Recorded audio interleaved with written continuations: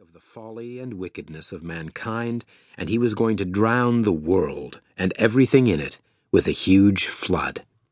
Because Noah had always loved and served him well, he would let him and his family survive, but they must hurry up and build the ark, or they'd be caught up in the flood too. "But, Lord," said Noah, "there are only a few of us. Why must we build such a huge ship?" Then God explained to Noah that he must make room in the ark for 2 of every kind of living thing on the earth, 1 male and 1 female, so that they too should survive the flood. Then they would live to breed and multiply and fill the earth with life once more. Noah called together all his family.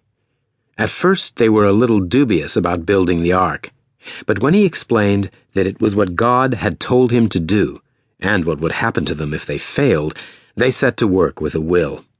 Not only must the ark be big enough for their families and all the animals, but also they must fill it with enough food for them all to eat while the waters of the flood covered the earth.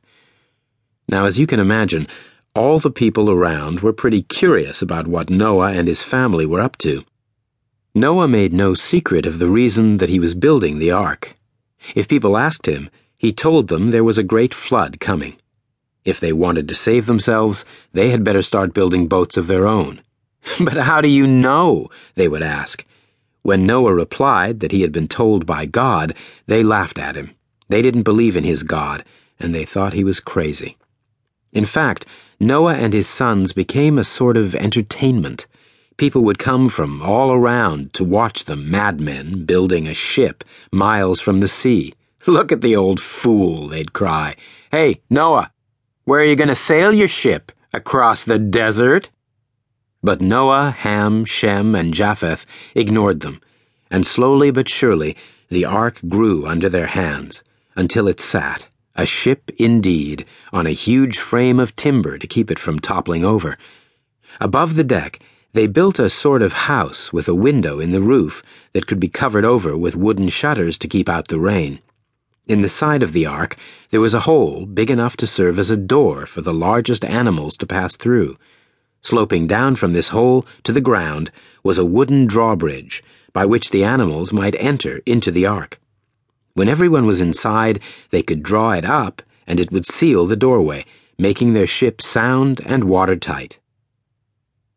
When it was finished, and they had stowed inside all the fruit and fodder they would need, Noah's sons were not at all sure what to do next. How were they to go about rounding up 2 of every animal on the earth? But they need not have worried. Noah told his sons, with their wives and children, to kneel by the ark.